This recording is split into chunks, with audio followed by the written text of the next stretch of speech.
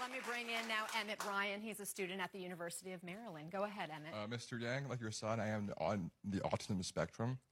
And while I kind of speak for other Americans on the same spectrum, I can say with confidence I'd like to be speaking here today about support, the same support that the Trump administration has tended to cut funding for. Would you be able to elaborate on your plan to protect these programs, along with other programs that currently don't receive any federal funding? Yeah, so in case you hadn't gathered, like Emmett, my older son is on the autism spectrum. If I'm able to say I'm autistic on live bloody TV, like, I should probably be comfortable with saying it anywhere.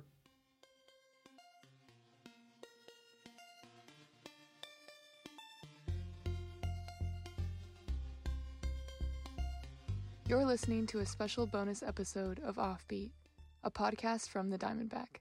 I'm Amelia Jarecki. Back in February, I was listening to a podcast called You're Wrong About. Eric Michael Garcia, a reporter with autism, talked about the roots of the myth that vaccines cause autism. Listening to him, I realized that I didn't know how to define autism. My understanding stopped at what I learned from watching Atypical on Netflix and subconsciously from The Big Bang Theory. Which I know they say he's not autistic, but that's like saying Moby Dick isn't a whale. That's Nina Agrawal. We'll hear more from them later. At the beginning of April, I emailed the people I interviewed to update them on the state of this podcast. I opened the notes with, Happy Autism Awareness Month. Kathy Dauberger is a clinical associate professor in the University of Maryland Department of Hearing and Speech Sciences, the founder and coordinator of the Social Interaction Group Network for All, or SIGNA, and co-director of the University of Maryland Autism Research Consortium. She replied to my email to offer an important distinction. Quote, the tide is turning with April going beyond autism awareness to Autism Month that would include awareness, full inclusion, and empowerment month. It brings it from the passive to the active at all levels. So that's the goal of this episode, to move the non-autistic members of the Maryland community closer to awareness, full inclusion, and empowerment of people with autism.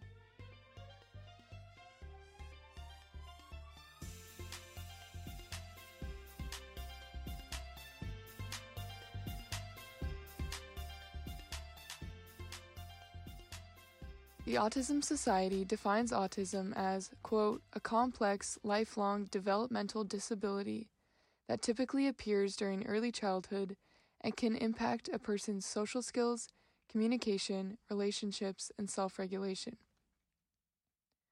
Autism is a spectrum condition, a condition that affects people differently and to varying degrees.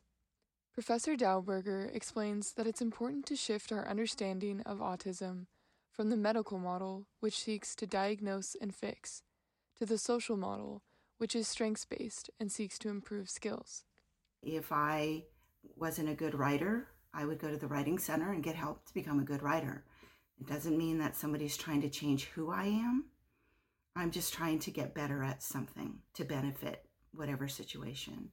And I think in the situation of the autistic person who wants to get skills training in whatever capacity, that it's not something that is shameful or a stigma or looking to fix somebody. It's just trying to enhance a skill. The skills those with autism may work to improve vary. Some people with autism might have trouble with executive functioning, like figuring out how to start and finish a task, moving on to a new task, or making decisions. Autism can also affect fine motor skills and coordination. That can make speech especially difficult, and some autistic people might not be able to speak even though they can understand what people are saying. Some autistic people might not be able to guess how others feel. Some may need help with daily tasks like cooking, doing their jobs, or going out. That's why Dauberger founded SIGNA, to create a program that offers students specialized training in social communication, executive functioning, and self-advocacy skills. Autism can also bring extra sensitivity, such as sensitivity to bright lights and loud noises. Those sensory aspects affect Nina Agrawal. They're a junior computer engineering student and the president of the Autism Student Group. Actually, I would say it's stamps sometimes. That can be, so my sensory issues tend to get worse when I'm tired or hungry. And sometimes it's stamped, it's mad crowded, especially during rush hour for lunch, from 12 to 2, So it can be extremely overwhelming and scary trying to go to Taco Bell and like order some food when there's like a massive line, just throngs of people. And then by the time I get my food, I just feel like crying with exhaustion. Because it's like I'm hungry, I have to deal with the sensory onslaught. It's just a mess, like on my brain, you could say. While senses might feel particularly intense for people with autism, so can their feelings of interest and focus. Junior information science student and the treasurer of the autism student group, Emmett Ryan, sees his intense interests as a kind of benefit to having autism. I'm like really good at like seeing like patterns in data and like doing data analysis without like a lot of reference materials or the research that like other people would need to do. The main component of autism for him is its effects on his ability to read the nonverbal aspects of social situations. Like someone thinks I'm talking too quickly, or that maybe they don't want me in the conversation. I can't exactly like read the faces or like the tone of voice as well as other people might be able to, like neurotypical students. Nina explained their difficulties within social settings too. Socially, it can be a real challenge interacting with neurotypicals. Especially, I think I tend to do better one-on-one versus in large groups. Because in large groups, I guess it's hard to really get to know a person. And I often get worried that I'm being judged or that I'm doing something inappropriate socially. Because it feels like everybody knows how to act in a social situation except for me. So it leads to a lot of anxiety, which can really impact self-esteem. Nina, too, talks about the ability to focus on schoolwork for long periods of time without being distracted and having intense interests. But they say the assumption that every person with autism is a savant or especially good at a particular skill can be a damaging stereotype. I'd feel scared to tell my professors in the math and computer science departments that I have autism because I don't want them to have this kind of stereotype like, oh, like you're supposed to be really good. Because it's like, no, like I'm not super good. I have to work really hard to get like good grades in this class. And I think it can be really damaging in general to our self-esteem. Like, oh, I'm not very good socially, and at the same time, I'm not very good at math or music or whatever. So I'm just kind of a failure overall. Both Nina and Emmett say that some people might think autism is an inherently negative thing. Emmett addresses the harm Autism Speaks, the largest nonprofit related to autism, caused in negatively shaping the American public's understanding of autism. In 2009, Autism Speaks released an ad titled, I Am Autism. Here's some audio from the ad. I work faster than pediatric AIDS, cancer, and diabetes combined. And if you are happily married, I will make sure that your marriage fails. Your money will fall into my hands, and I will bankrupt you for my own self-gain. I don't sleep. In 2020, Autism Speaks released a guide for parents of newly diagnosed children that, alongside more helpful advice, compares autism to leukemia and reasons grief would be a normal response to an autism diagnosis. Nina recalls seeing students promoting the organization during their freshman year at the First Look Fair. I saw it on McKeldin Mall, like there was like an Autism Speaks foundation. And like I know a lot of people who are raising money for these organizations generally like mean well, like they don't mean any harm. But I'd say it's really important to understand that there are better organizations to support than Autism Speaks, like Autistic Self-Advocacy Network, for instance. I think there's also the Autistic Women's Network. The podcast I mentioned that inspired my research, You're Wrong About, brought to light the harmful legacy that autism misinformation created. That is, the modern anti-vaccine movement. Before that, though, researchers wrongly believed that autism might be a product of bad parenting. Dr. Leo Kanner of Johns Hopkins introduced autism to the world in 1943. He reported that among the children he studied, very few had warm-hearted mothers and fathers, a linkage that would later be discredited. He told Time magazine that the children he studied were kept, quote, neatly in a fridge that didn't defrost. This led to many autistic people being institutionalized for what was said to be their own protection. A focus on the likely genetic mechanism behind the syndrome was decades in the future. Autism was not an official separate diagnosis in the Diagnostic and Statistical Manual of Mental Disorders, or DSM, from schizophrenia until 1980. After that, schools were legally required to report autism cases, so the number of children described as autistic grew. At this same time, the number of children receiving measles, mumps, and rubella vaccines was also increasing. Since the features of autism often show up around the time that children are vaccinated, at 12 months to 2 years, some scientists questioned if these were correlated. In 1998, Dr. Andrew Wakefield of the UK published a journal article that wrongly concluded vaccines could cause autism. His medical license was revoked in 2010 because investigations into his study found that some of the children in his study were not actually diagnosed with autism, and some had already shown signs of autism before they had been vaccinated. But his reported findings had already done damage by planting the idea that vaccines were in some way linked to autism. Subsequent studies have confirmed that there is no link between vaccines and autism. Professor Dauberger explained that more evidence shows that autism is related to genetics. And we know that there is a fair amount of people who are diagnosed with autism. There is autism in the family, that there is a genetic component to that, which wouldn't match up with the vaccines anyway. So how do these subgroups of people then show up if vaccines weren't part of the picture? As the world starts to see the full picture of autism, Nina also wants to expand everyone's understanding of who is autistic. Autistic representation in the media influences that understanding. Have you seen the show Atypical?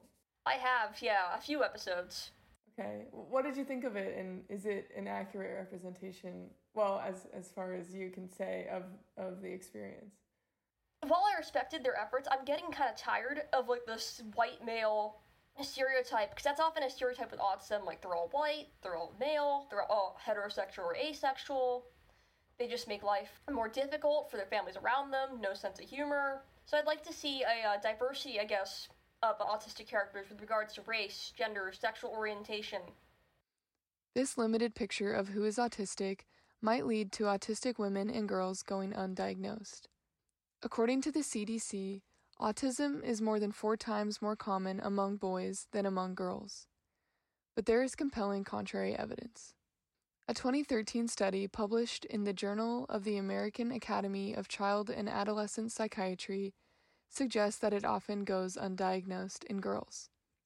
Researchers believe women and girls are more likely to mask or camouflage their symptoms, which might look like forcing themselves to make eye contact during conversations, preparing jokes or phrases ahead of time to use in conversation, mimicking the social behavior of others, and imitating expressions and gestures. A person's ability to mask their symptoms depends on whether they have high support needs or low support needs. Those words, high or low support, are what autistic writer Jessica Flynn recommended using instead of high functioning or low functioning in an article called Why Autism Functioning Labels Are Harmful and What to Say Instead. She writes, quote, "The low functioning label dismisses what those individuals are good at. It takes away some of their humanity. The high functioning label dismisses the struggles those individuals have. It makes them feel like their disability isn't as challenging as they feel it is sometimes. This conscious choice in the way we think and talk about autism can make the world more inclusive and empowering for autistic people. Language matters. You may have noticed me toggling between saying an autistic student and a student with autism. Autistic student is an example of identity first language, while a student with autism is person first. Nina doesn't have a problem with either term, but they do have a problem with people insisting on one over the other. When we insist on using person-first language, it's like we're insisting that autism is like a bad thing. For instance, like I just say I'm Indian. I don't say a person of like Indian origin, because that's just who I am. And for people who define like autism as a part of their identity, using person-first language can be harmful. But some people, at the same time, might be more comfortable with person-first language because I think it becomes very easy for autism to kind of swallow everything about ourselves. So it can basically make up entirely who we are when it doesn't necessarily have to be that way. Like I can have multiple identities and multiple aspects of my personality other than just autism.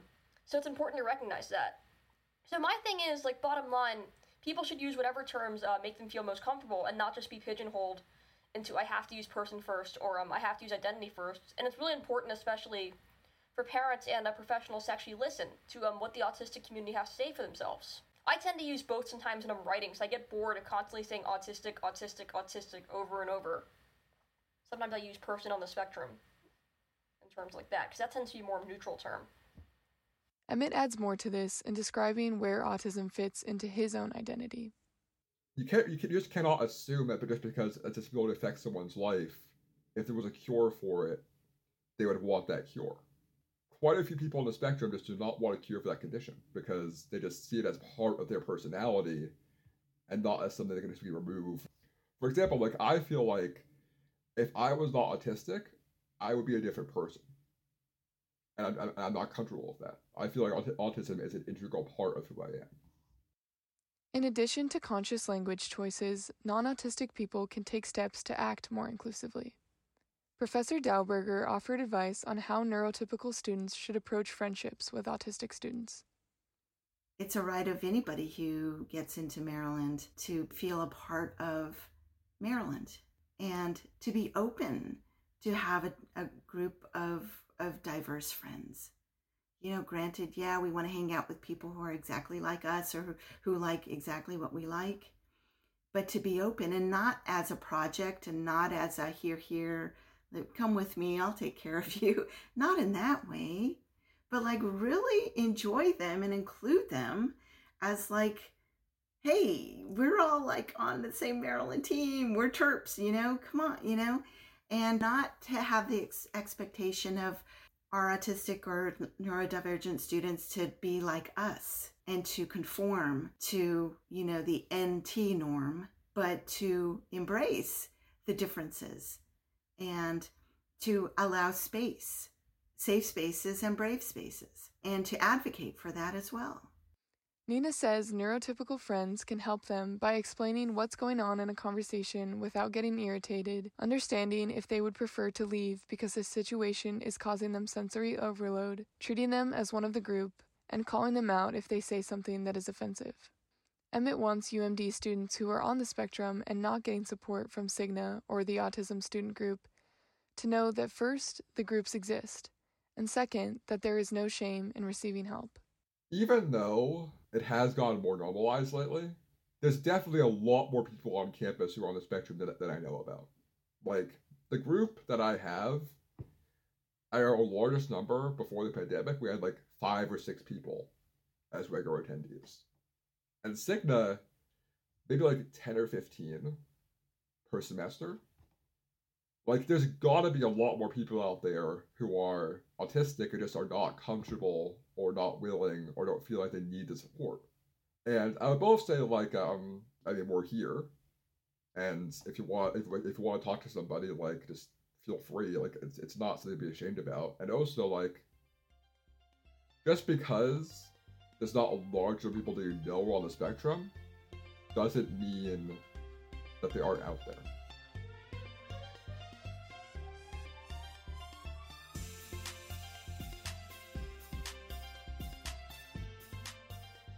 With that, I wish you a happy end to Autism Acceptance, Full Inclusion, and Empowerment Month. You can learn more about Cigna at cigna.umd.edu and the Autism Student Group at terplink.umd.edu/organization/autism support group. Thanks for listening to this bonus episode of Offbeat. I'm Amelia Jarecki. Our music for this episode is Motions by Marco Cisse. You can find him on SoundCloud. And follow the Diamondback on Twitter and Instagram at the DBK. You can find a transcript of this episode at dbknews.com. If you like the show, make sure to tell your friends and leave us a rating and review. Thanks for listening. We'll be back the last Friday of the month with a brand new episode.